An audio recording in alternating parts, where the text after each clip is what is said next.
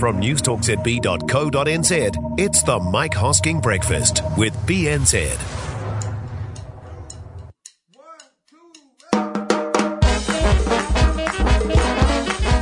G'day there, and welcome to the rewrap for Wednesday. All the best bits from the Mike Hosking Breakfast on News Talk ZB in a sillier package. I am Glenn ZB, and this morning, rowing.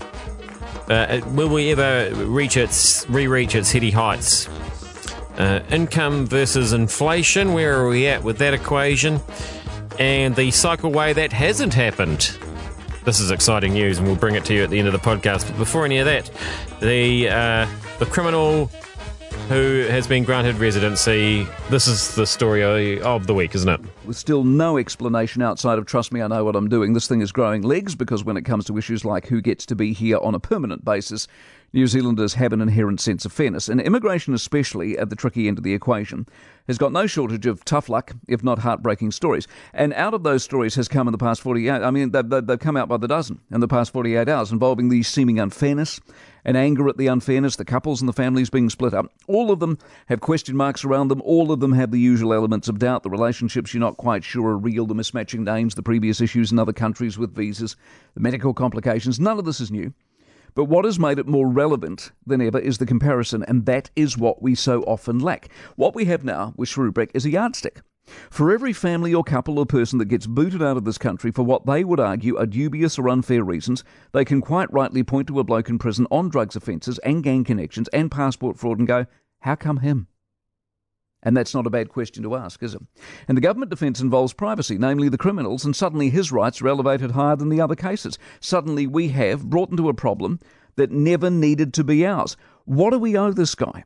Why have we invested in his issues and problems and future? Why is the government bending over backwards to help protect and pay for him and his plight when we have any number of seemingly more approachable cases with miserable ends? No one doubts these calls are hard. No one doubts there will in fact be some sort of semi-logical explanation as to why the decision that has been made has been made. But the government's naivety has come to the fore again. By picking Shrewsbury's side, they have alienated themselves from most level-headed, fair-minded New Zealanders who guard this country and its access with rightful pride. This is not just a can of worms. This is a decision, and perhaps with this morning's revelations about his trip back to the Republic, that most likely in some way, shape or form will haunt them because it is far from over. As Mike has suggested, the main problem with this is because the government's told people to read between the lines. They're not only reading between the lines, they're writing between their lines their own scenarios as well. Scenarios like these. Headlines just yesterday: split family slam immigration minister over Shrewsbury decision. And then they go on to list a whole bunch of people who have, in their minds anyway, reasonable claims to stay in this country. There's an MP, Northland MP Matt King. He's got a case of a woman called Juliet Garcia, who's a highly qualified healthcare assistant at a rest home. And we need assistance at rest homes. We all know that. Just one example, he's tried to take the case to the minister to no avail. Juliet Garcia has to leave. This is Matt King. Juliet Garcia has to leave New Zealand when her work visa expires next year. And this convicted drug smuggler gets residence. I don't understand. Nor do any of the rest of us. There was a bloke on the news last night, plumber or electrician, tradesman. His partner has been booted out of the country because of paperwork issues. He's going with her. He goes, bugger this, I can work anywhere in the world. Why do I need to hang around for this nonsense? We've got a drug smuggling crook in prison getting granted residency. My partner's gone off overseas because she's been booted out of the country. I'm going with her.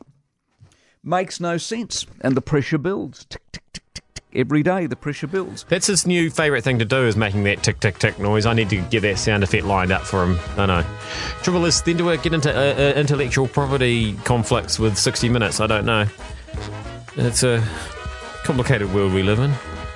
Let's hope Rowing New Zealand can make their way through their complications and get themselves sorted out. Mahe Drysdale has gone back to the well, as they say in sport, and as part of his Tokyo Olympic dream, hooked up with the former coach Dick Tonks. Dick Tonks is a coaching legend, and we have never been more successful with oars than when Tonks ran stuff. He fell out with Rowing New Zealand, if you remember. He left, and we have the results to show ever since. The fact Drysdale has sought him out speaks volumes. Tonks is hard, and you will never train harder than when you're under Tonks, and that leads to winning. And winning is what sport is all about. Or is it? The Australians, of course, going through a good dose of introspectivity at the moment, post their cheating report into cricket.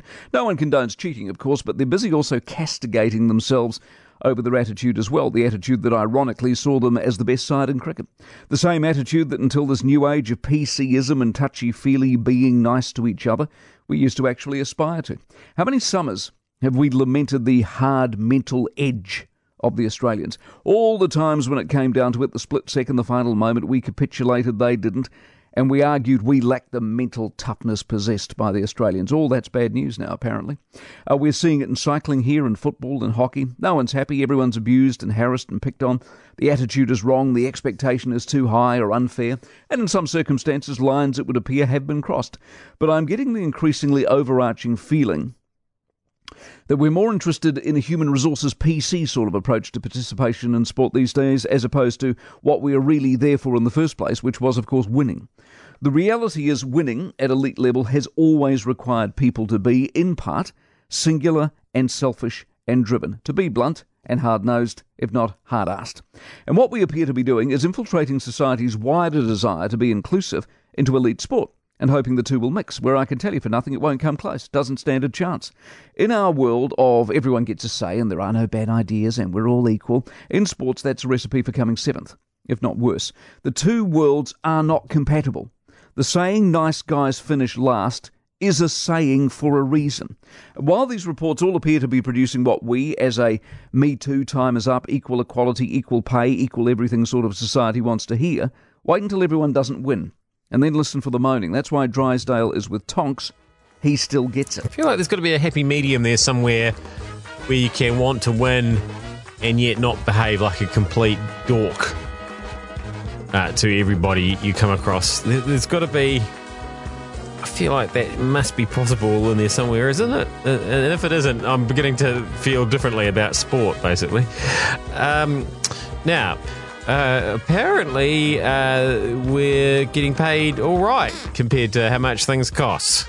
Mike's got the figures. By the way, very good news this morning. You can afford that honey. If you're thinking, can I afford that $1,800 for the 250-gram jar of honey? Yes, you can. Because the average, this is Stats New Zealand, the average annual household income has risen at more than twice the rate of inflation. So this whole business that we wander around going, oh, everything's getting more expensive. Technically it is, because that's what inflation is. But you are earning more than inflation. 41% increase in household income since 2008. 41% pay rise you've had, which is more than twice the rate of inflation. So we're ahead of the curve, as they say. I don't know about you. It hasn't happened for me that way. And so that means... And that's like 4 times the bad news. It's not just... So it's bad news that it hasn't happened for me that way, and then I'm hearing that it has happened that way for other people, which makes me feel even worse. Because having other people getting more money and knowing that you're not is actually makes the fact that you're not seem worse. Let's move on quickly to some good news. No cycleway for the Kapiti Coast. By the way, big victory this morning, and I must pass my thanks on to the Kapiti Coast. Because the Kapiti Coast Highway, there was going to be a cycleway there. There was a community outcry because they've seen what's happened around the rest of the country. So this was going to be on State Highway 1, because that's just what you need, of course, on State Highway 1, the main thoroughfare, 100 k's plus through the centre of town. That's exactly what you need on a highway, isn't it? A good old-fashioned cycleway. That, thanks to the community outcry, has been put on hold, and congratulations to you, and you will not regret. Yeah, it's amazing, really, isn't it, that we just don't have a system already where you drive along State Highway 1, you stop at a town, you have to get out of your car onto a bike through the town, and then get back into a car if you're lucky at the other end. It's not. I'm sure it's not far away. I'm Glenn ZB. That has been the rewrap for Wednesday. We'll see you back here again with a Thursday one tomorrow on your bike. See you then.